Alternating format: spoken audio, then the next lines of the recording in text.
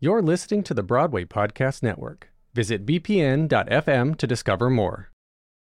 This episode is brought to you by Paramount Plus. Get in, loser! Mean Girls is now streaming on Paramount Plus. Join Katie Heron as she meets the plastics in Tina Fey's new twist on the modern classic. Get ready for more of the rumors, backstabbing, and jokes you loved from the original movie with some fetch surprises. Rated PG-13. Wear pink and head to ParamountPlus.com to try it free. Little Wing is now streaming on Paramount Plus. I'm in a period of emotional upheaval. Is that all the I don't care crap? A little adventure. Where are you going? I'm gonna steal a bird from the Russian pigeon mafia. Let's do it. Goes a long way. Starring Brooklyn Prince with Kelly Riley and Brian Cox. Life can hurt, but life is sweet. Little Wing, rated PG-13, may be inappropriate for children under 13. Now streaming exclusively on Paramount Plus.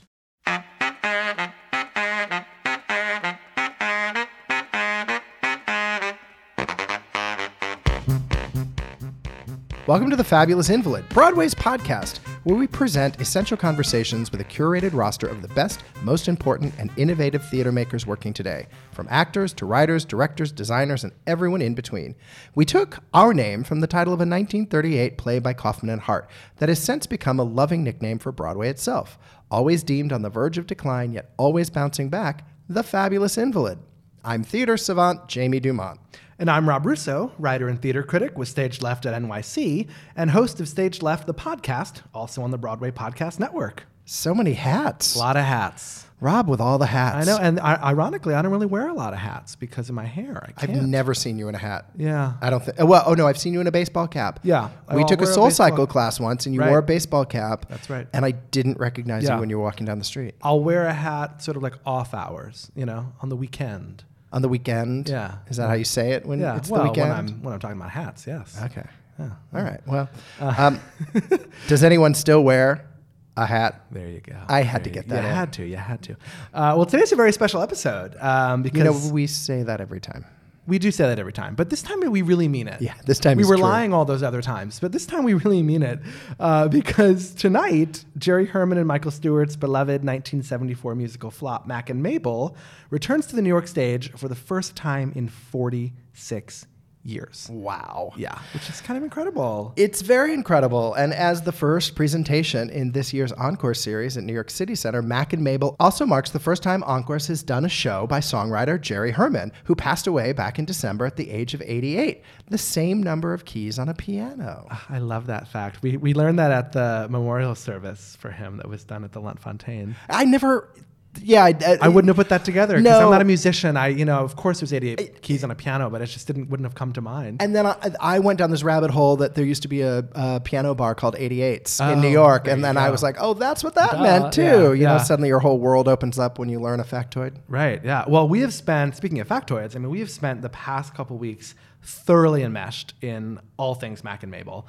And we're thrilled to share with you interviews that we've done with Jack Vertel, who's the artistic director of Encores, Francine Pascal, who's the sister of the late book writer Michael Stewart, who has sort of shepherded revisions to the script to Mack and Mabel over the past 25 years, Rob Berman, who's the longtime musical director at Encores, Josh Rhodes, who's the director of this new production that's premiering tonight, Douglas Sills and Alexandra Sosha, who star as Mack Sennett and Mabel Normand, and Lily Cooper, who co-stars as Hoofer Lottie Ames. But before we get to those interviews and dive into all the fascinating history of this incredible show, we have two quick announcements to share. First, Rob launched a new podcast back in January called Stage Left, the podcast. Yay. Also a member of the Broadway Podcast Network. This bi-monthly podcast features lively and engaging conversations with New York's younger and underrepresented theater critics and journalists about the latest and most noteworthy productions on Broadway and beyond. We love the beyond. I love the beyond because you've got some exciting things planned, and you've already done some of the beyond. Each episode features an in-depth roundtable discussion with a rotating roster of guest panelists with the mission of broadening the cultural discussion to elevate and include diverse perspectives. You can find the podcast on iTunes and at bpn.fm/stageleft. Check it out. Please subscribe, write a review, like it, love it, do all those things. Like it, love it. I love subscribe, that. subscribe. Oh, subscribe. That's we a want big subscribers. subscribe, yeah. and also write a review. Give us some stars because that actually helps other people see it. Yeah, it helps other people find it, right? Yeah. We also have a really exciting new partnership to announce. In this election year, we are in 2020. One of our favorite new things is Social Goods, which is an online store that offers a well-curated slate of statement-making merchandise that gives back to nonprofits that are tackling today's most pressing issues, from Everytown for Gun Safety to Planned Parenthood of New York, the Special Olympics, and more. Best of all, as I said, we've partnered with Social Goods to offer a special discount for listeners of The Fabulous Invalid. So if you go to social-goods.com and use the code FAB15, FAB15 at checkout, you'll receive 15% off your first order. That's Social Goods, where every transaction comes with real action. I already have a sweatshirt. I already have a t-shirt. Yeah. So Social Goods, check them out. They're really, really cool. It's a great website. Yeah. Awesome. Great. Well, should we get to the episode? Let's do it.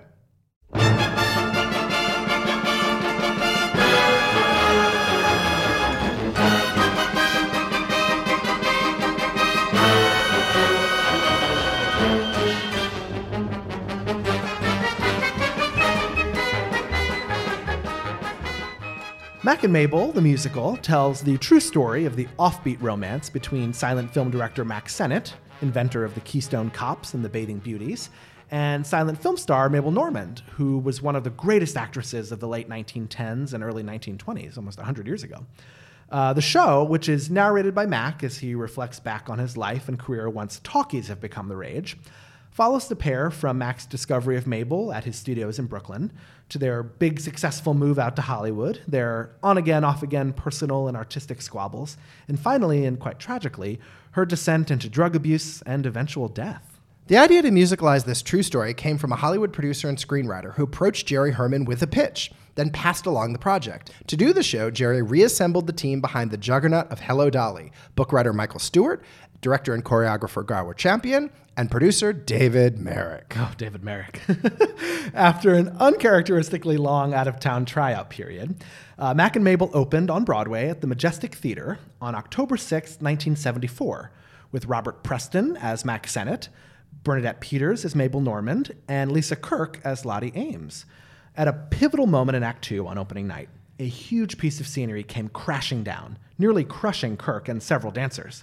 It was an eerie omen. The show received poor reviews in New York. Producer David Merrick lost interest, and as sales dried up, it closed a mere 7 weeks later after only 66 performances, making way at the Majestic for that season's smash hit, The Wiz. While some critics had nice things to say about the show, particularly Clive Barnes, they were mostly cool to the show, dismissing the score, heavily criticizing the book, Gower Champion's inability to capture the magic of the movies, which Jerry captures in the score without question. For sure. Yeah. That's a thing. And also Robin Ragner's stagnant set, while noting the 30-year age gap between Peters and Preston, and souring on the notes of irony and sad ending, which was very unusual for a Jerry Herman show. Yeah, especially after Hello, Dolly and Mame. Like, people were expecting a jubilant show, and this has a sad ending. Yeah, and I also think a lot of people didn't know who Mack Sennett and Mabel Normand were, so they didn't necessarily see it coming. Like Mame Dennis, I feel like people know that's a happy ending. Well, and Auntie Mame had been on Broadway a decade earlier. Right. So they were more familiar. Yeah. Well, still, I mean, despite all the criticisms, the American Theater Wing remembered Mack and Mabel that spring, and the show got 8 Tony Award nominations for Best Musical, Director, Choreography, Costume Set, Peters and Preston's performances, and even Michael Stewart's much criticized book, but no nomination for Jerry Herman's score, which is insane. It's shocking. And especially if you look at the list of the nominees that year, they had to really dig deep to find other composers to nominate. It felt intentional, like that they were going out of their way. Like it was a bit of a fuck you. Yeah, right? Do you know who else was nominated that year? Well, obviously Charlie Smalls for The Wiz, who won, but I don't know who else was because that was not a great year. I'm trying to think. You can't even remember any of the musicals from that season, and that's kind of the joke. And we all listened to Mack and Mabel all the time, right? Of course. Well, thankfully we're able to do it because they did make an incredible cast recording. starting, despite the fact that the show only ran 66 performances. Which you're going to hear a bit of a bit later. Yes. But the failure of Mack and Mabel really broke Jerry Herman's heart, so much so that he packed up and he moved to Hollywood, planning to stop composing altogether and focus on his other passion, interior design, which... he sort of was known for his incredible... He was going to school to be an interior decorator. And before, his mother was like, okay, Jerry, you've got to give this composing thing a try. Oh, thank God. Thank God she did, right? Yeah. Ugh. Well, this show, Mack and Mabel, was resigned to being forgotten until British ice skating team of Torvill and Dean won a gold medal at the 1984 Olympics by skating to the overture from the original cast album.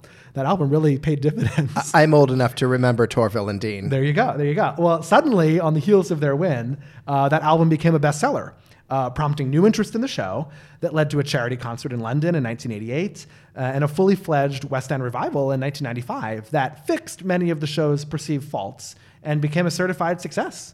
In his memoir, Jerry Herman considers Mack and Mabel to be his fourth hit after Hello Dolly, Mame, and La Cage aux Folles. But still, despite all that, Mack and Mabel has not played New York since it closed on November 30th, 1974. Wow. And that changes tonight. I'm so excited. So am I. And Jamie and I have been talking about this since the show was announced, frankly, that they were doing it in this season. But we've spent the last month, basically, interviewing folks involved in the production. It's been really illuminating. Our first stop was the cozy office of Jack Vertel at Jujamson, which incidentally is a couple of doors down from the famous all-red office of Mack and Mabel producer David Merrick. These things just keep kind of happening, don't they? It's a sign. Which that office is atop the St. James Theater. In addition to his role as senior vice president at Jujamson, which owns and operates 5 theaters on Broadway, Jack has been the artistic director of the Tony Award-honored Encores series at City Center since 2000. Why did you pick Mack and Mabel to be the first show of your final season at Encores? Oh, well, we were fortunate in that we got the rights to Mack and Mabel, which we'd been trying to do for probably 10 or 15 years. And so once we were able to secure the rights, it just became, yes, let's do this one. I had spoken to Jerry Herman several times about doing one of his shows at Encores, and he was never particularly enthusiastic about the idea.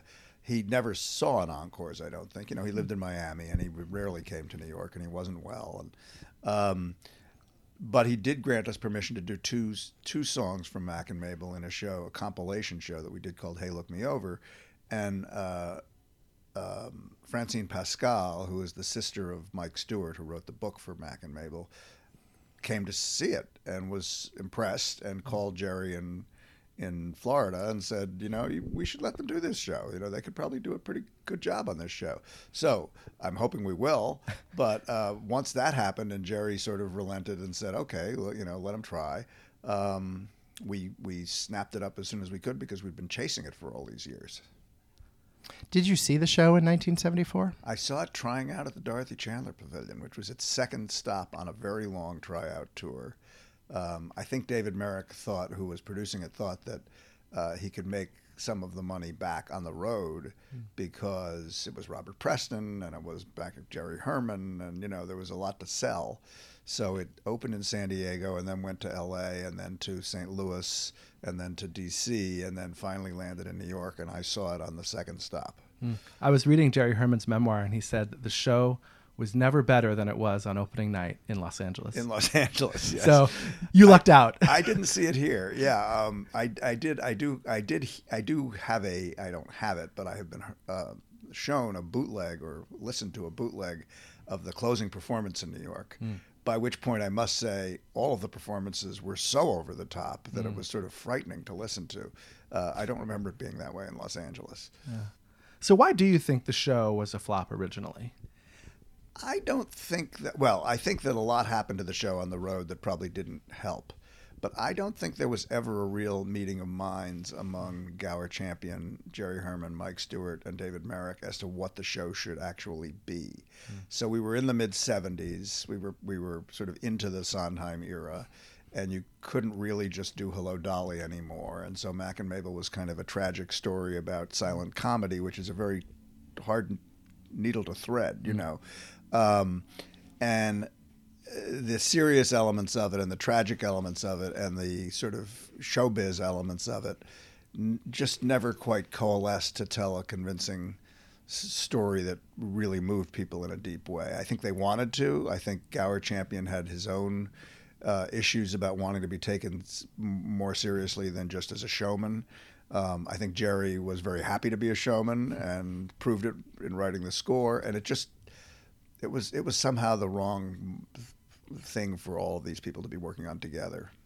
Do you think, or maybe hope, that since we are now 40 years removed from that sort of Sondheim revolution, that audiences will be more receptive to a story that is so offbeat and kind of a tragic, sad love story? I think audiences will have no trouble with that at all. I also think one can't underestimate the fact that after Mike died, Francine Pascal began to write, with Jerry's blessing, write some revisions to the show to try to clarify some of the things that were, and deepen some of the things that were sort of at odds with each other in the show as it currently existed. And Gower Champion was no longer involved. I mean, not to blame anybody for any of this, but it just got simpler. It was just Jerry and Francine. So I think it's actually a better show now than it was then. What do you think it is about the show that captured the imagination of generations of people, considering that it wasn't successful and it only played 66 performances? I think, the score is so good, and it's sort of, in a way, the last of those big, brassy Jerry Herman. I mean, he wrote shows after that, but, La Cage aux Folles has a somewhat different sound to it, and the Grand Tour doesn't quite measure up to his best work, I don't think, as he was one of the first to admit. This one sounds like a hit show. It just sounds so much like a hit show that you can't believe it wasn't a hit show if you just put the album on, if you just throw the CD into your CD player. And I think the fact that it wasn't is fascinating to people. I think there's actually an element of mystery surrounding it. Like, how could this not have worked? And I think people like that kind of mystery. Mame is a tremendously popular Jerry Herman show, but I don't think anyone has questions about Mame. They just remember that was a hit show. This one is like, what's in this box when you open the box? What's inside here? And I think it's one of the things that Encores has the privilege of doing, is opening the box. And we don't really try to fix or change these shows in a dramatic way. So you're not seeing some 2019 artist's idea of how to make this into some different show. You're more or less seeing what the audience saw back then and able to judge it on those merits. Well, I'm grateful to you for opening that box, because my experience with the show is exactly what you've described. I downloaded the overture as a teen and was like, oh my God, this is so good. What is this show? And I've been dying to see it ever since. So. Well, there's a secret about the overture, but I'm not going to tell it to you. Okay. Well, what's something, speaking of secrets, that you've learned over the course of working on the show that you think most fans of it might not know? There's a beating heart inside the show about some issues that I think were actually issues for the creators of the show. I mean, it's a show about a very narcissistic guy who doesn't have time for romance, and a very vulnerable woman who needs someone to support her in some way or other because of her own background and what she's been through. And I think that it spoke to the creators in a way that a lot of people who are in show business, because they need the love that they didn't get anyplace else, because they need to prove themselves in ways that are public as opposed to being a great accountant or a great lawyer. I think the show spoke very deeply to the people who were making it, but so deeply that each of them was seeing it through his or her own lens. Well, in those days it was just his, but I think that'll affect people who think about it that way. Like, how much Jerry Herman is in this show? How much Gower Champion is in these characters? It's a showbiz musical. I mean, it's about movies, not theater. But that's the entertainment world is full of people with those kinds of challenges in their own personalities. I think there's a very good argument to be made that Gower Champion and Mack Sennett share some characteristics, and also maybe even David Merrick. Yeah, I mean, I met David Merrick once, but I didn't know any of those people at all. Well, I never met Gower Champion, but yeah, I think I'm sure you're right. I'm sure that as they worked on this show, they were not even thinking to themselves, but they were unconsciously or subconsciously putting themselves into these characters. Yeah, I think it'd be hard not to in a certain way, but yeah, we will never know. Right? Yeah. We will never know. No. Yeah. So why do you think it is that it's been 46 years since this show was seen in New York? I don't know the answer to that. I mean, I think that I'm surprised that no one has done a real concert version of it in New York, for a gala or something. Yeah. I think I understand why there hasn't been a commercial revival of it, because there's never been a version of it that was actually that would actually probably draw a wide enough audience to, at high prices for a long run. Yeah. It is a curiosity in some ways, and it is not a masterpiece. It's a fascinating thing that almost works. And in some ways it does work, and in some ways I don't know whether it can be made to work, but it would, it's not an instantaneously revivable show from a commercial point of view. Do you have a favorite moment or song in the show?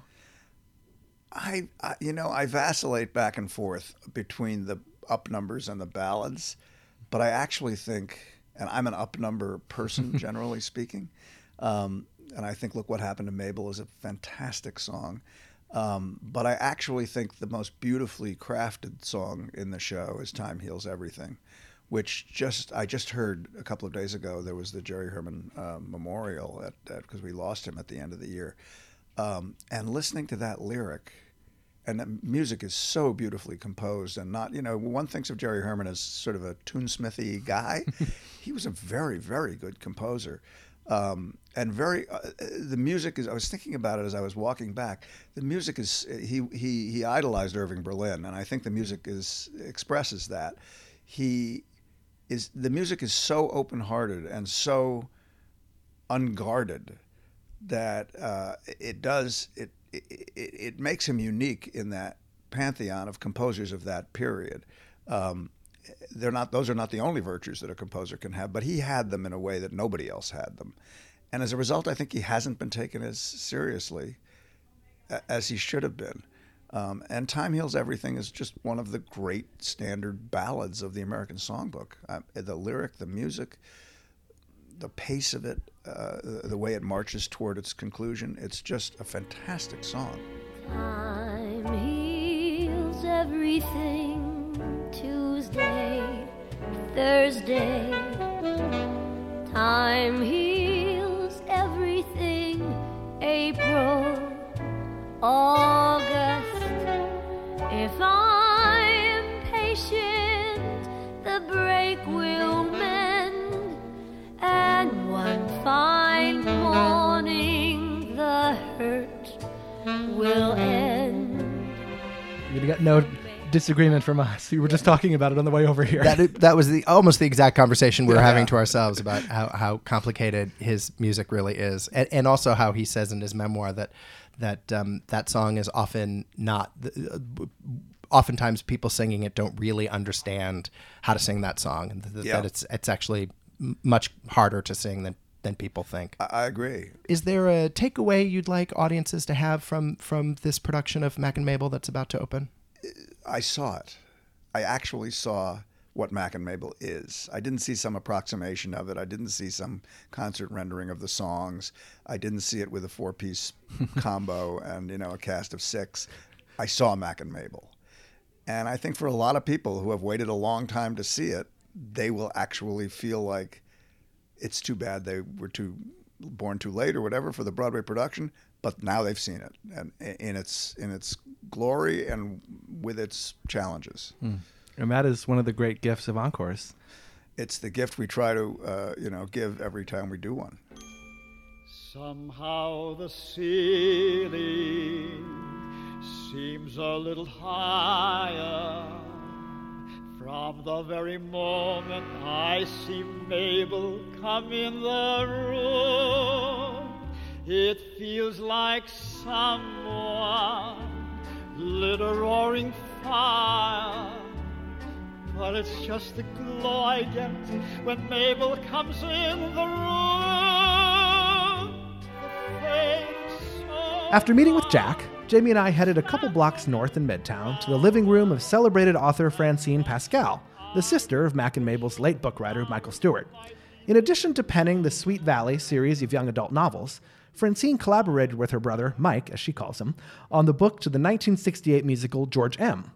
In the years since his sudden passing in 1987, she's worked on revisions to his original book to Mack and Mabel, continuing right up to the opening night of a new production at City Center this evening. Your brother, Michael Stewart, wrote the original book to Mack and Mabel. Yes. What do you remember about him first telling you about this show? Well, actually, it was not a wonderful experience the way the trio, Jerry, Gower, and Mike, had done so well on Dolly. And I mean, it wasn't the same. Gower, from what I understand, was in a difficult time in his life and kind of depressed.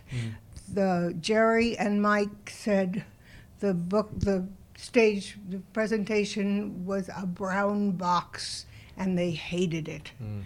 And I'm afraid it's just one of those things that they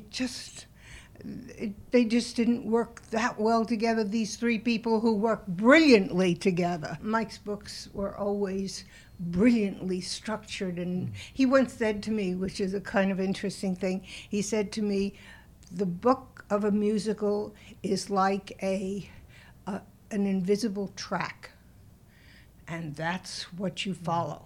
You don't see it, but it's there, and it's made of steel. Your brother Michael Stewart and Jerry Herman sort of talked about doing a revival, doing a revision of the book and the show kind of early on, right? After it opened so badly, yes. And do you know why that never happened?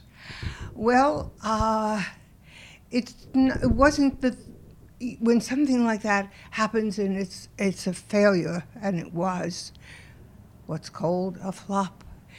It takes you some time to get over that. You're not going to jump right back in. It's not like it was out of town and you can rewrite it. You leave it alone, you never want to see it again in your life and that sort of thing. So it's not unusual that it just was quietly lying in some corner. After Mike died, Jerry did go to some very good librettists, and I don't know why he wasn't pleased, or maybe they didn't want to do. I don't know. Right. All I know is that in 1995, just about 1994 probably, we began talking about it. He asked me what I thought.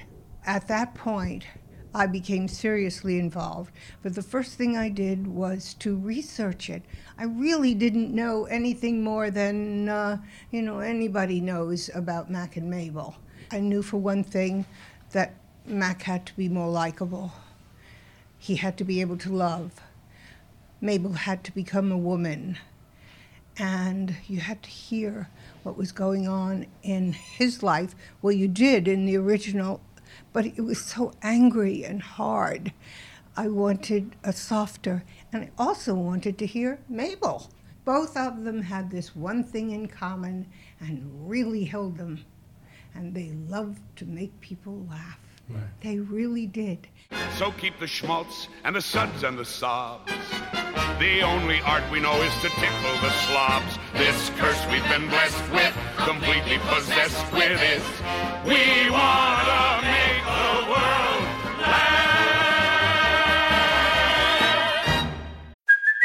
Hey, it's Kaylee Cuoco for Priceline. Ready to go to your happy place for a happy price? Well, why didn't you say so? Just download the Priceline app right now and save up to 60% on hotels. So whether it's Cousin Kevin's Kazoo Concert in Kansas City, go Kevin, or Becky's Bachelorette Bash in Bermuda, you never have to miss a trip ever again. So download the Priceline app today. Your savings are waiting. Go to your happy place for a happy price. Go to your happy price, Priceline. Judy was boring. Hello. Then Judy discovered ChumbaCasino.com. It's my little escape. Now Judy's the life of the party. Oh, baby, mama's bringing home the bacon. Whoa, take it easy, Judy. The Chumba life is for everybody. So go to ChumbaCasino.com and play over 100 casino-style games. Join today and play for free for your chance to redeem some serious prizes. ChumbaCasino.com. No purchase necessary. Void where prohibited by law. 18 plus terms and conditions apply. See website for details. Jerry is, his music is so fabulously up and happy, and not that he doesn't have, because I think he's written one of the best love songs, painful love songs, heartbroken love songs that I've ever heard. Time Heals Everything. There's just, if you look at those words and even forget the music, you look at those words, it just grabs you, you gasp. It was just so perfect. So make the moments fly, autumn, winter. I'll forget you by next year, some year. Though it's hell that I'm going through, some Tuesday, Thursday, April, August, autumn, winter, next year, some year. Time heals everything. Time heals everything but loving you. Do you have a takeaway that you want audiences to get from this production of Mack and Mabel at Encores? Yes, I want them to know what a deep love affair this was, how much they loved each other. It killed them both. I mean, she didn't kill him because he lived on, but with a piece of a life, not enough. And should I love you, you would be the last to know. I won't send roses, and roses suit you so. Following our chat with Francine, Rob and I trekked over to New York City Center to meet with Douglas Sills and Alexandra Sosha, who were starring as Mack Sennett and Mabel Normand. During their lunch break, on their second day of rehearsals, we sat down in a small studio backstage. If you listen closely during the interview, you'll hear the music of Tchaikovsky's score of Swan Lake in the background. At Encore's Hey Look Me Over concert in 2018, we got a little glimpse of about, 10 to 15 minutes of Mack and Mabel. How does it feel to now get to do a full production? Exciting and scary. It was so much easier when you only had to memorize one song and 5 lines. And now we have to remember so much more. So much more. Well, Encores is a bit of a whirlwind, right? You have, 10 days of rehearsal or something crazy like that? It is. Our director, Josh Rhodes, is saying it's like summer stock, except the New York Times comes to review you. No pressure at all. No pressure at all. So, yeah. But it is. It's a whirlwind, which is fun in many ways because you just have to do it, and it's a lot of instinct, and everybody has to just band together and put it up and whatever. But obviously when it's a show you really like or an experience you're particularly excited for, you're always like, oh, I wish this would last a little bit longer. But yes, I agree, 100%. I mean, it's exciting to get to do it, but you always wish you had more time. You can do things beforehand. Right. Yes, we met up a couple times beforehand just to work through the script with Josh and ask some of the bigger questions then, in our private unpaid time before before Nothing rehearsal. Like volunteering that time. Exactly. Huh? But that's we took some initiative there because we have known for a long time, and that way it did cut down on what we needed to talk about in the room as we are now building it. Yeah. But everything gets heightened because Jerry passed, right? Of course. And I think everyone sort of also feels that Jerry hasn't really had his due in the city, which probably has a lot of reasons. So, it creates even more eagerness to open the present and let everybody celebrate him with a full production of one of his shows since his passing. So that's kind of nice. And we have this script that has been controversial since they started, right? So that's something for us to talk about. It's not like Shakespeare, which is down and everybody's done it and everybody accepts it as it is, and you can cut it if you want. But so, that's some of the difficulty that we encounter. Yes. Well, and you're looking at the script through the lens of 2020 too, right? So it's a script that's been adapted slightly, but it's also, you're looking at it nearly 50 years later. Right. Yes. Although, you speak to that. What? You're a female, you speak to that. I'm not always the best female to talk to in these situations, because I find it interesting sometimes to look back and see the ways in which certain stories were portrayed, especially in a setting like this, and to see what they were getting at, because actually there's so much in this show that's so empowering. Mabel's song, Wherever He Ain't, is such an incredible moment of discovery of this woman realizing she needs to think for herself and act for herself. So I actually don't see anything that problematic. What I see is a relationship that happens all the time and still happens.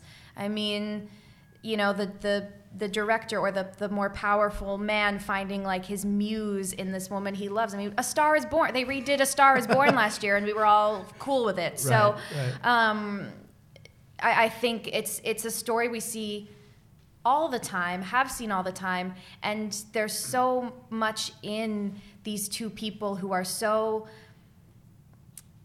intertwined in the way that they love each other, but they love each other's talent, and they love the thing that they make together.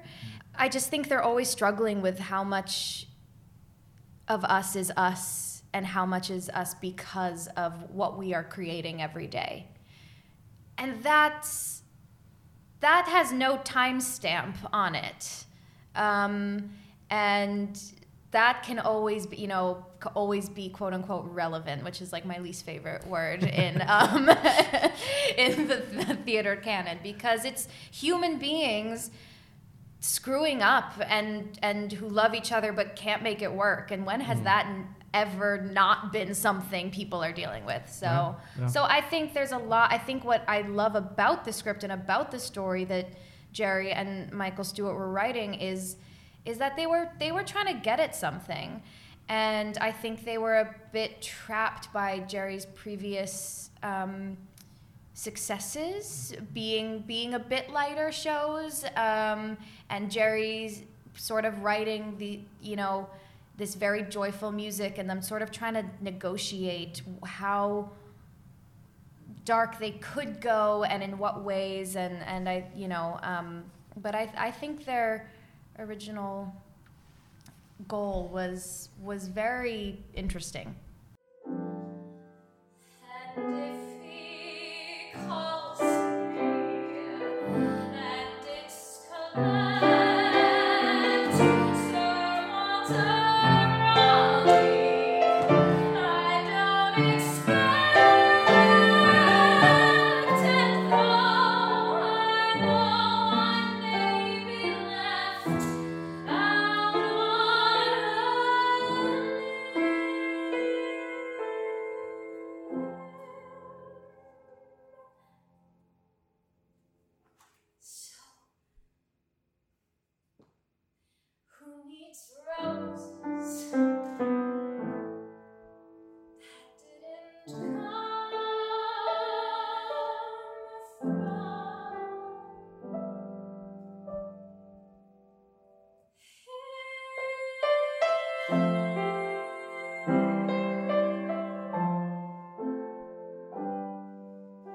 there's so much about the time where, starts in 1911, and things were different and people acted differently, and I don't think we need to somehow pretend for our today selves that they didn't act in certain ways, because then that's actually not truthful. Well, look, a good story is a good story. Exactly. Either works or it doesn't. Right. And who cares what year it is? Either you've gotten to the core of it and it has the basic elements of a good story, and it's compelling and engaging, or it's not. If somebody came and pitched this story, and we were on the board of something, you'd go, well, that milieu sounds really rich and interesting.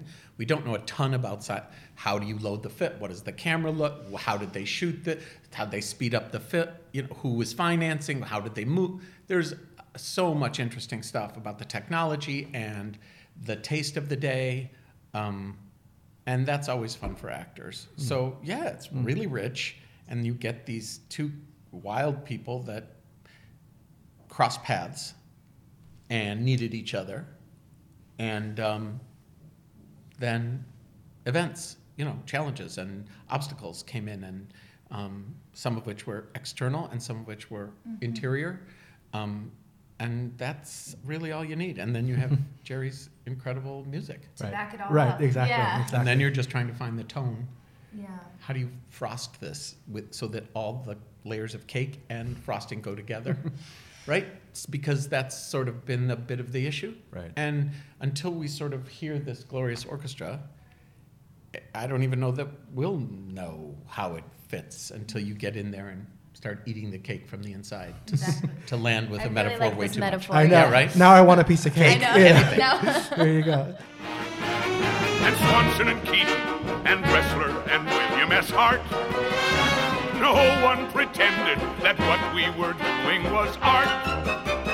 We had some guts and some luck, but we were just making a buck. Movies were movies when I ran the show.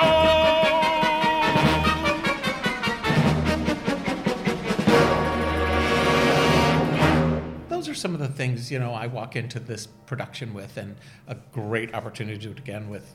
I mean, come on, this is the place. It's high pressure because everybody in New York comes, and everybody respects this place, and it's a great opportunity to do something where everybody has such a high bar because everybody's trying to honor everyone else's work in the room. There's nothing like an ensemble in New York City. It's just magic. They just put something together so fast that is so attractive and interesting and exacting, and it makes you want to do better work too. And then you have this sort of lightning magic, and there's none of this, well, how much are you getting paid, and how long am I going to do this, and what does my dressing room look like, and because we're only doing it for, you're in, you're out. Yeah. So that's sort of, and I got to do that other production with Jerry, so I did get to spend some time with him, and he was just this, he's just really sweet. Yeah. Looking forward to hearing his stuff again. Do you both have a favorite moment in the show so far? I'm excited to get to Wherever He Ain't. I'm very excited to stage that because I think Josh Rhodes' vision for it is really smart and strays from the original concept, but I think in a helpful storytelling way. And so I just can't wait for us to dive into that, I guess. I gotta give my life some sparkle and fizz, and think a thought that isn't wrapped up in his.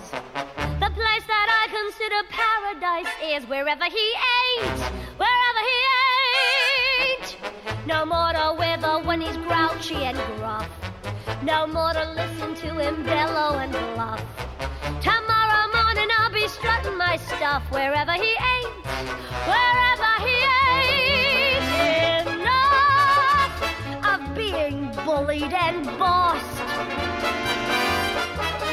Ta-ta, I'll beat a Zane and get lost.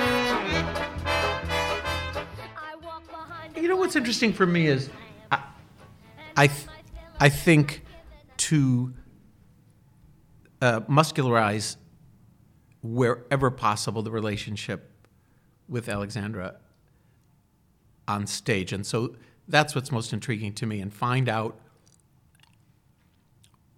where Mack's vulnerabilities are and what's motivating him, because it's really would be easy to just kind of go rah, rah, rah, rah, rah, rah, rah. You're a bad person, I'm a big, I'm important, and you're not. And I mean, that's okay, I guess, But I think what's more interesting is using the time you have to have there's heat at the core that generates out from this attraction and repulsion. Mm-hmm. And this kind of nuclear fusion at the middle would radiate out and cause all the other things to happen. So we were working on a scene today, and that's interesting to me to find out where Mack is vulnerable to her, why, how she seeps into his skin, what is the magnetism that pulls him towards her inexorably, even when it's painful. And then we've talked at length about this, about the narration, and that Mack exists in two time frames. He's in the story as he's telling it, and then he steps out sometimes. And that's challenging because for storytelling, you're stepping outside. You're telling a story, you want them to believe in it, you want them to get involved and invested, and then you step outside. And I think it can be a marvelous device, but it can also cost you. I think Swan Lake is rehearsing next to us. Great. I think Matthew Bourne's Swan Lake is rehearsing, and we just are hearing a recording of Tchaikovsky. It's very dramatic. Russian. You might be hearing it too. I'm not sure. If you can hear it, you're not having a stroke. That's the best part about rehearsing at City Center. There's always some crossover, incredible artists, other artists working here. At first, I thought, they've really reorchestrated Mack and Mabel. So then as it kept going, I thought, oh no, there's some Schwann's done. It's very Slavic. Well, he's vulnerable and he's. And now they're Russian. And he's in minor key. Well, you just touched on something that's so interesting. I went back and did something that probably neither of you would ever want to do, but I read all the reviews throughout the years of the show, and the way that from 1974 I'll do that when we're done. To the 80s to over the years. And of course, there's always been this albatross hanging over the show that it's the book, right? The book's the problem, the book's the problem, the book's the problem. And even in Jerry Herman's memoir, he talks about how they had a really hard time navigating these characters because they're on one level they're perceived as somewhat unlovable, and it's hard to do a musical where the characters at the heart of it aren't necessarily ones you'd want to spend time with. But I know that there have been changes to the book over the years, and obviously you're cognizant of the fact that the book is something that people have taken umbrage with. So when you're approaching it, are you mindful of that, or are you just trying to give it as much humanity as you can? The second thing. Yeah. Tone is important for the period. Yes. Tone is important for what else it was competing with at the time. Yes. I mean, who's, the tone today, if you think about what's going on as a result of who's in the president's office versus what was going on 5 years ago, right. Our expectations, our taste for entertainment, everything has shifted as a result of what's going on in the world. Life. That's right. Yeah, absolutely. So, I actually, I can't remember now, was there something going on when it was done originally? Was he too old? Was there a strike? Was there, I don't know what it was competing with. Right. Who knows? Does it appear that there are more comprehensive or stable books like Gypsy or whatever? Sure. Would this benefit from a real thorough time? Maybe. But it doesn't help us in this situation. Our time is so limited that you're not going to be helped. So am I cognizant of remarks that the book has weaknesses? Yeah, sure. Are we talking sometimes in rehearsal like, oh, could we maybe? And what is he saying here? Yeah, it's not like there's nothing to dig into. Yes, agreed. There's been work over the years of how to streamline it all better. And because I think what we've sort of ended up with is this sort of Frankenstein script from a few different versions. And also figuring out, there were different characters and different, the very original, it's like someone named Wally, and then it becomes Fatty Arbuckle, and then Josh Rhodes realized that in all these different scenes, there was always a random comic, and then he was like, one time there was a guy named Freddie, so he was like, all right, I'm just gonna make a character named Freddie, and he cast Evan Kasperzak and this incredible dancer and performer, and he's like, I'm gonna use him as the comic who does all the slapstick, and that's what we're gonna do. So I think there's a lot of, I think there's been so many versions and so much work over the years that we're pulling from a lot of different pieces and trying to take like the best from each one, and again make a Frankenstein. Again, with limited time. You can't spend too much time thinking about those flaws. Right. You kind of say, stay in your own lane. This is my job. Make this part work. Make it flow from the inside. Make it, your sketch, but make it as ingrained and organic as you can, and yet still fill up the space and the style of the time. It's not next to normal. You know what I mean? It's not. It's not kitchen sink realism. Right. It has size and scope, and it has brass. Yeah, it's theatrical. It's very. I mean, it feels like there's like 18 production numbers that I think Josh is working on figuring out how to not, and that's again talking about Jerry Herman. I mean, he was forced by producers to make a couple big production numbers. Right. When Mabel Comes in the Room was not in the show originally, and was it David Merrick who would have said it? I don't know, but was like, you gotta write the big song about her, because he had Mame, he had Hello Dolly. He's like, you gotta write. So it's this beautiful song, but in the it becomes this gigantic production number, and we've just been noticing that some of that, it's more, if you scale back on some of that a little bit, it fits more with what's going on in the story, and makes the things in the book that are interesting and successful stand out more when you're not like sort of coding it in spectacle. And we're so early too. We don't know when you start the race and you have to cross the finish line here, and they tell you in scene 2 you're going to have to sing this song in this key, and this is over here and this is over here. It's the running that you're going to learn about how to carry yourself through. What is the scope? What is the speed? How high do the emotions get? Can you sort of, can you do this? Can you, is there any room for this? and no, probably not. So, but you might want to start there in rehearsal. So, it's, listen, you know what it is. Yeah, you know what it is. Well, we should let you go cross that finish line. Yeah, right. I know you guys have to get to rehearsal, so I want to thank you for sitting down and chatting with us, and we cannot wait to see you on the stage. Thank you so much. Jamie and I swung by a press event at City Center, where we had a chance to chat briefly with Lily Cooper, who co-stars with Douglas and Alexandra as Lottie Ames. I'm wondering if you could tell us about your character Lottie and how she fits into the story of Mack and Mabel. So Lottie is a vaudeville hoofer. She's a tap dancer, and Mack Sennett and her worked on movies in Brooklyn before they sort of got big and famous, moved to LA. So she really sort of started from the ground up with Sennett Pictures. So you're sort of like the sage in the group, exactly. the pro. So you just mentioned there's a lot of tap dancing associated with your role. Had you had a background in tap before taking this on? Okay. Yeah, so I actually started dancing as a kid, and I have never actually really danced professionally or on Broadway, and so I'm really excited to show off some chops that I haven't been able to flex in many years. Yeah. So I was very sort of scared and intimidated at first, but I'm really happy to get to do it. Did the tap come back right away? It kind of did. It's like riding a bike. It's always in your body. That's great. Yeah, it is. It's great.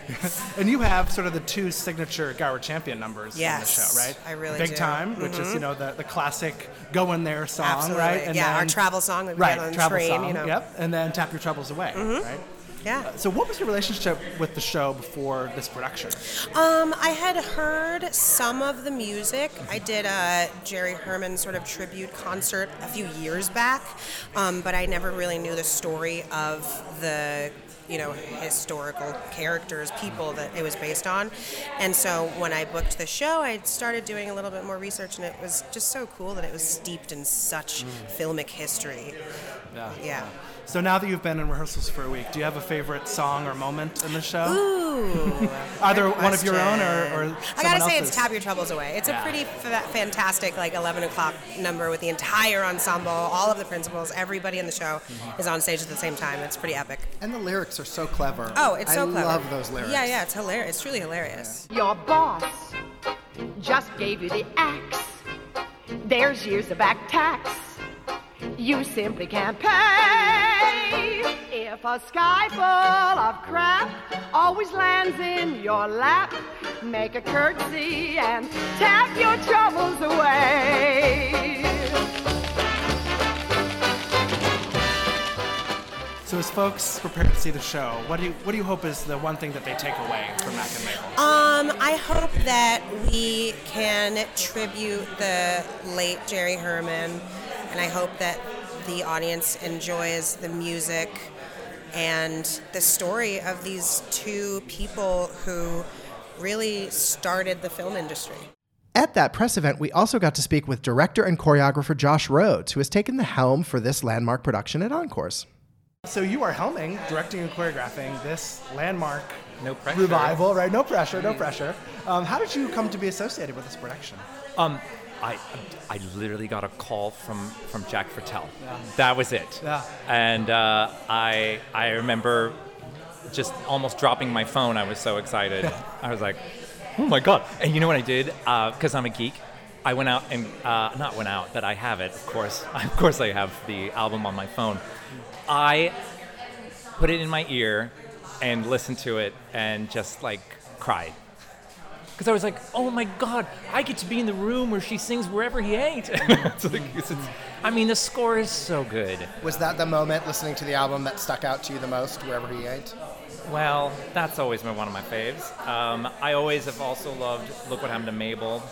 But it's funny when you love a score, but then when you listen to it again, when someone gives you the gift and says, you get to stage it, you listen to it in a different way. And so you hear the orchestration differently, you hear the plot differently, you hear everything. And so it's thrilling for someone to hand you that. And a little daunting, but most of all, the musical theater geek in me just gets excited because I love the score. I love old musicals. I love the mission here.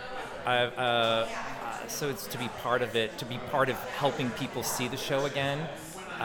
If I can be a small part of that, that's amazing. So what can you share with us about your vision for this production specifically? My mantra is it's a show about movies, but the way we're doing it, and this might sound pretty simple, but it's about making movies. It isn't about movies, it's about making movies. What was their life making this? And so the romance is really framed on a movie set and a studio, in a movie studio. And because it's Encores, you sort of want to pare everything down to its absolute kernel of what makes it valid. And I think at the end of the day, it's just a story that he's telling in his head in his movie studio the day before he loses it, the night before he loses it. So that in Encores is actually kind of doable. Yeah. You know, give or take 30 people in some costumes. Right. And a lot of dance numbers. And 12 days. And 12 days. Yeah, 12 days. So we are frantically chewing away at it. I keep saying it's like this huge meal that we just can't eat it all.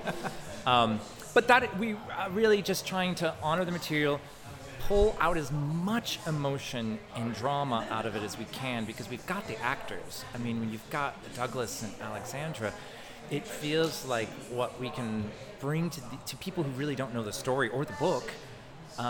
Two really good actors delivering the tragic love story and really carving out time for that, and really giving them air after all these production numbers, letting those two really land that. And that's my goal, so that you can really fall into Mack and Mabel. Which is so fantastic, because everybody knows the score, but people don't know the book. They don't know the story. So you are giving it's an opportunity for people to rediscover something in a new way. Yeah, and most of the people, a lot of the dancers and the people who join the show, they always go, whoa, I had no idea, because they got the job too, not knowing the show, and then they read the script and go, I had no idea that's how the show ended. And it is a tragic love story. Right. It gets dark, and it's theatrical. It's boldly theatrical, and sometimes, firmly using theatrical irony to tell the story. We've got Tap Your Troubles Away and things like that. That's really bold and modern for when they wrote it. Right. It's kind of crazy when you think about that. I had never sort of personally experienced Jerry Herman treated with the sort of irony of candor and ebb. But there are moments in the show that are like that. Your boat goes over the falls. the plane you're on stalls. The pilot yells, pray, when your parachute strap is beginning to snap. Smile a big smile and tap, tap, tap your troubles away. I hope we honor the score, because I think it's one of the greats, and I want people to walk away with that. And I hope that they realize that they were really bold, and even though it didn't have a wonderful first run, I hope that at least we honor it enough for people to recognize these were greats creating this, and even though it wasn't a hit, they were great. And I hope that we can showcase enough of that so that people can walk away and go, yeah, it was created by geniuses that didn't quite get the big one that time. It didn't turn into Hello Dolly. But that doesn't make it bad. It's just if I could walk away with people going, all right, well done, Michael Stewart and Jerry Herman and Gower Champion, because they birthed this thing a long time ago, and if we can push it forward for the future, that would be great. Hold your tongue and hold your snickers, for the new enchantress of the flickers is that plain little Nellie. That plain little Nellie. The kid from the deli. The kid from the deli. So rattle me beat. Look what happened to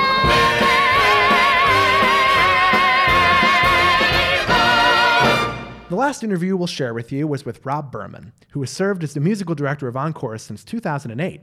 On that second day of rehearsal, we sat down with Rob in a rehearsal room backstage at City Center. Jerry Herman considered Mack and Mabel to be his favorite score. How would you rank it? In terms of both Herman and just the musical theater canon. Well, I always thought that Mack and Mabel was sort of the most Jerry Herman-y of Jerry Herman scores.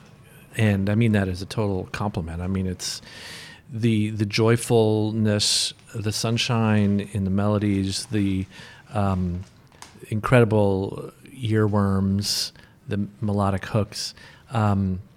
So it's brassy. It's his brassiest score for sure.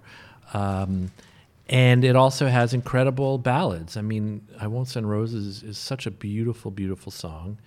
And Alexandra gets to sing Time Heals Everything, which is a very sophisticated song. And so it's just, I do love the score to MAME, I will confess. I conducted it at the St. Louis Muni in 2005, starring Dee Hoty. Anyway, it was very fun. That's a really, really fun score. So that's a show we've never been able to get permission to do here up to this point. But it would be great if you could. Well, I know. But Mack and Mabel is our first Jerry Herman score at Encores. I mean, letting our great orchestra dig into these great songs and great orchestrations. How many people in the orchestra? On this show, I think we have 28. 28. So, and was it originally orchestrated for a larger orchestra or no, for 28? No, we probably have a few more violins than they had originally. So actually, we're a little bit bigger than they were. Excellent. Because we can add strings when we want, which is very nice. Thank you, City Center. Yes.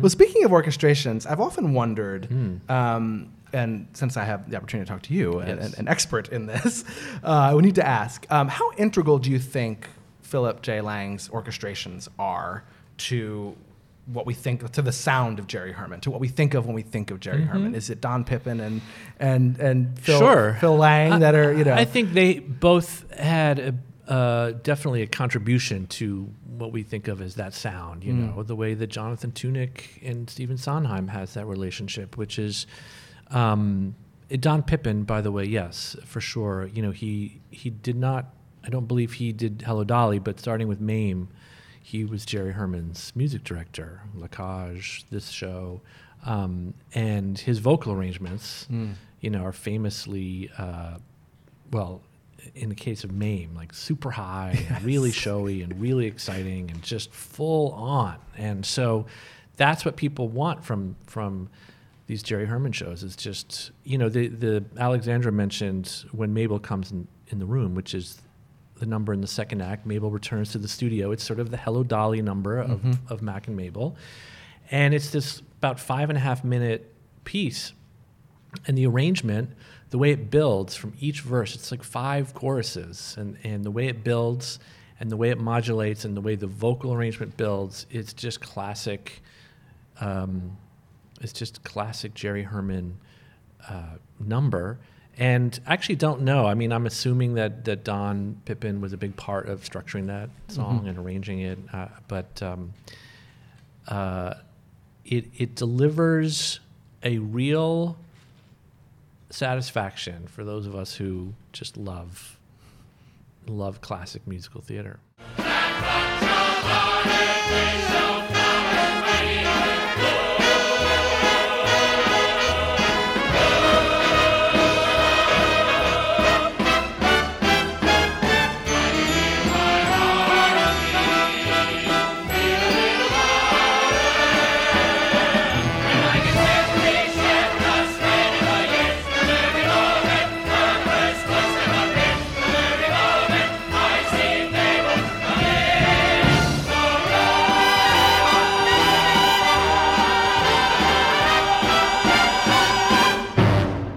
And this show has one of the best overtures ever that we all love from the cast recording. But I understand that it was not originally done as the overture. So it seems that I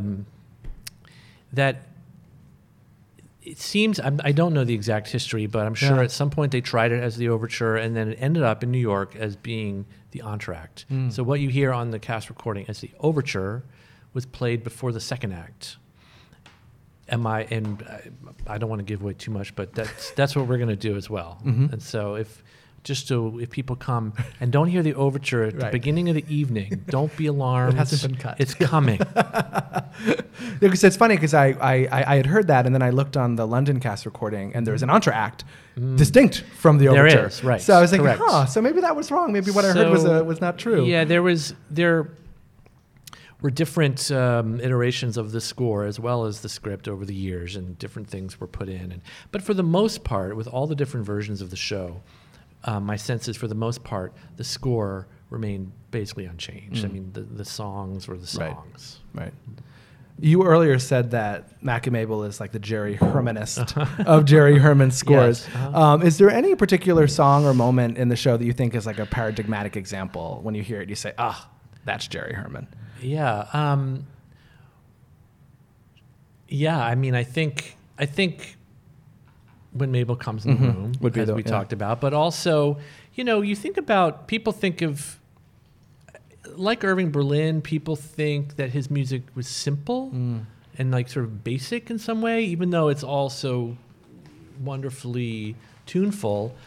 First of all, tuneful is it's not easy to do, A. B, he had a richer style and capability than maybe he gets credit for. If you look at a song like If You Walked Into My Life from Mame,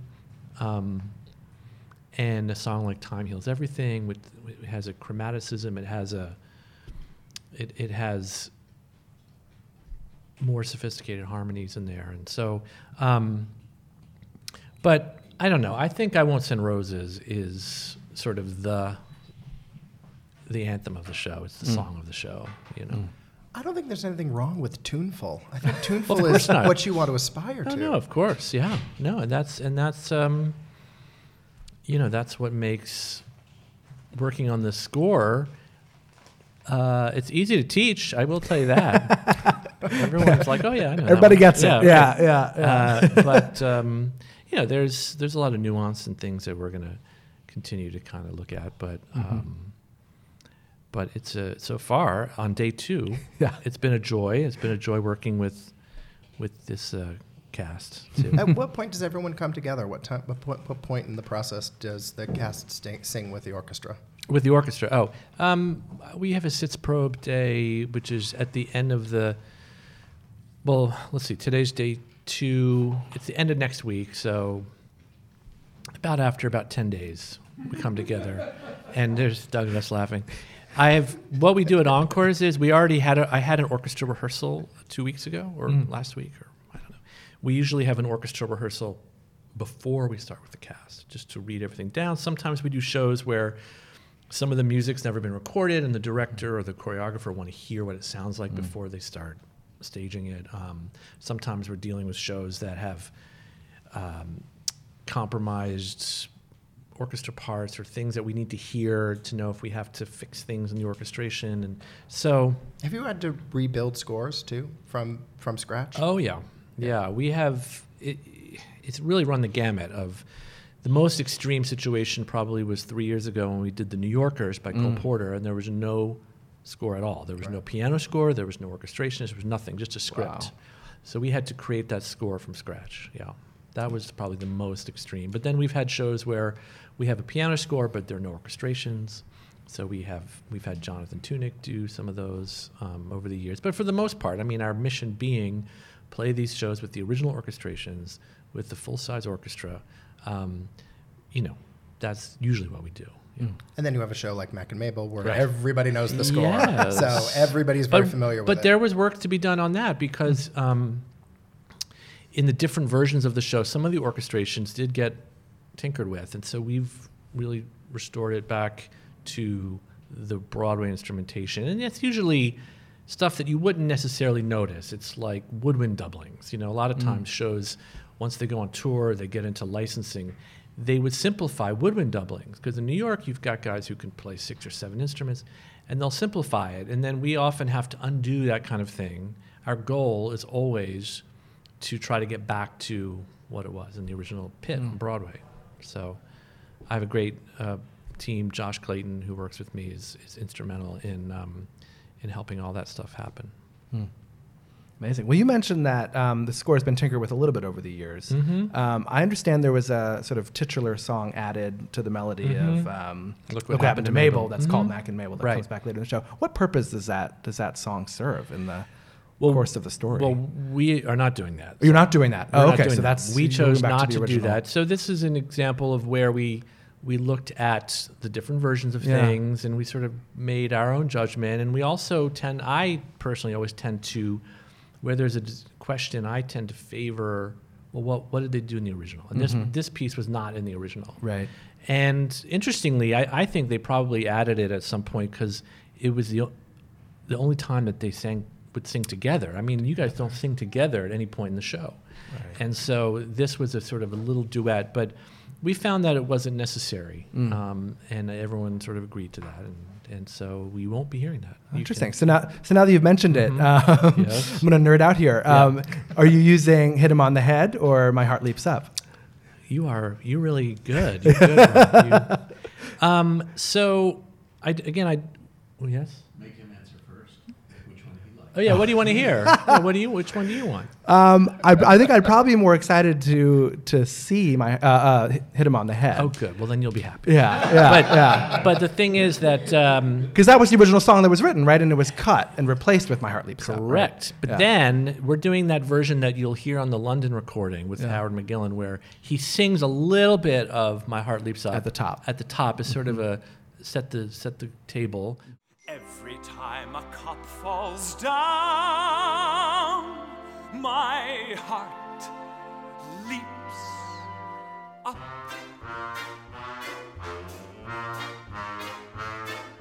Hit him on the head, ha ha ha. Kick him in the shins, ha ha ha. The heroine's behind is oh so ripe for bruising. Lash him in the loin. And then we jump into hit him on the head, which then turns into a huge Keystone Cop ballet, which, we just did one last year, High Button Shoes. Yes. So we're going to do another one. But well, it's interesting. I mean, didn't Gower Champion cut it originally because he was concerned about the comparison between that and High Button Shoes? I have heard that, yeah, I have heard that. And, you never know, too. It's like between Gower Champion and Robert Preston and all the people there at the time who wanted what version. Right. I don't have all that information. But I do know that when the show was first time it was licensed after Broadway, Hit 'Em on the Head was back in that edition. So clearly, the authors, I'm assuming, wanted that song. There's always detective work, and always, you look at things and you go, knowing how shows are made and put together, and you look at things and you can try to figure out why decisions were made at the time, and therefore what we feel we have license to do. Well, I think you've answered this, and so this might be the third time you're going to say this song, but do you have a favorite moment in the show? Favorite moment in the show? Favorite musical moment? Yeah, I will say that when at the orchestra rehearsal, when we get to that interlude and Time Heals Everything, and that trumpet just takes the melody, and it's this huge strings. I mean, it's just soaring, and it's big, and it's very exciting. That was a very exciting moment at the rehearsal. Yeah.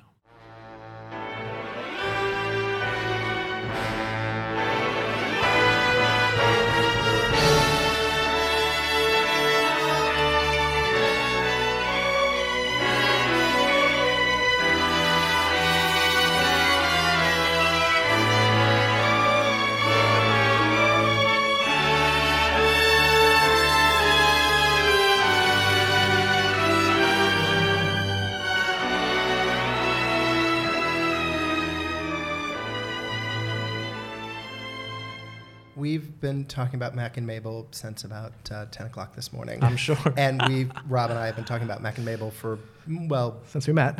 For 2 solid years. Okay. But a lot over the last couple of days. And Time Heals Everything is the song that keeps coming up. Yeah.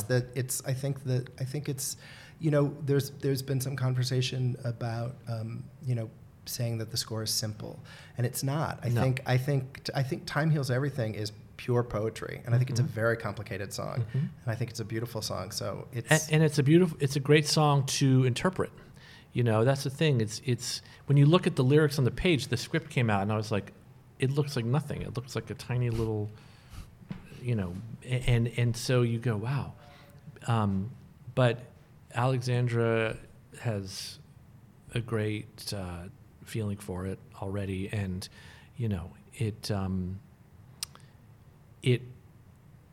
there's just a lot there. There's a lot you can really dig into with that piece for sure. Well, we can't wait to hear it. Good. Thank you for your time. Of course. And also thank you for everything that you and Encores have done over the years for all of us, because it is not only a New York institution, but it is a treasure. Yeah, and we are very privileged to be a part of it. I appreciate that. Time heals everything. Time heals everything. But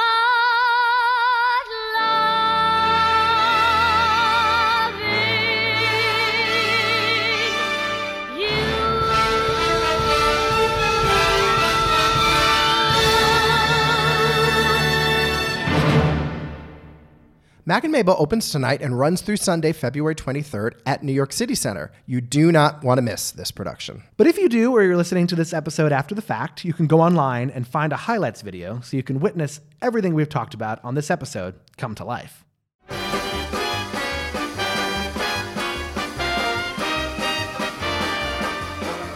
Rob here. That's our show. Thanks for listening. You can hear us anytime on iTunes. As mentioned at the top of this episode, be sure to check out Social Goods, an online store that offers a curated slate of statement-making merchandise that gives back to nonprofits tackling today's most pressing issues, from Everytown for gun safety to Planned Parenthood of New York, the Special Olympics, and more. Best of all, we've partnered with Social Goods to offer a special discount for listeners of The Fabulous Invalid. Go to social-goods.com and use the code FAB15 at checkout to receive 15% off your first order. That's Social Goods, where every transaction comes with real action. The Fabulous Invalid is a production of O&M Etc. and the Fabulous Invalid LLC, and a proud member of the Broadway Podcast Network. Our theme music is by Lucky Chops. Today's episode was edited and engineered by Jamie Dumont and Aaron Kaufman.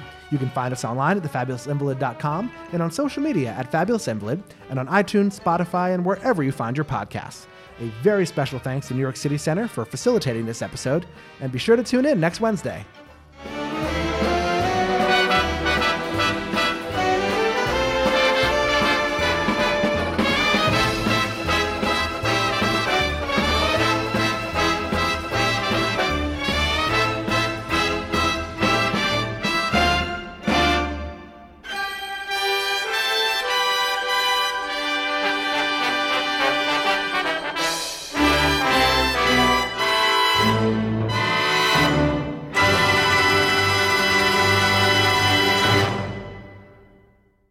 Hi, y'all. This is Kristen Chenoweth. Hi, I'm Gloria Stefan. This is Sarah Bareilles. Hi, I'm Patty LuPone. This is Lin-Manuel Miranda. You're listening to the Broadway Podcast Network.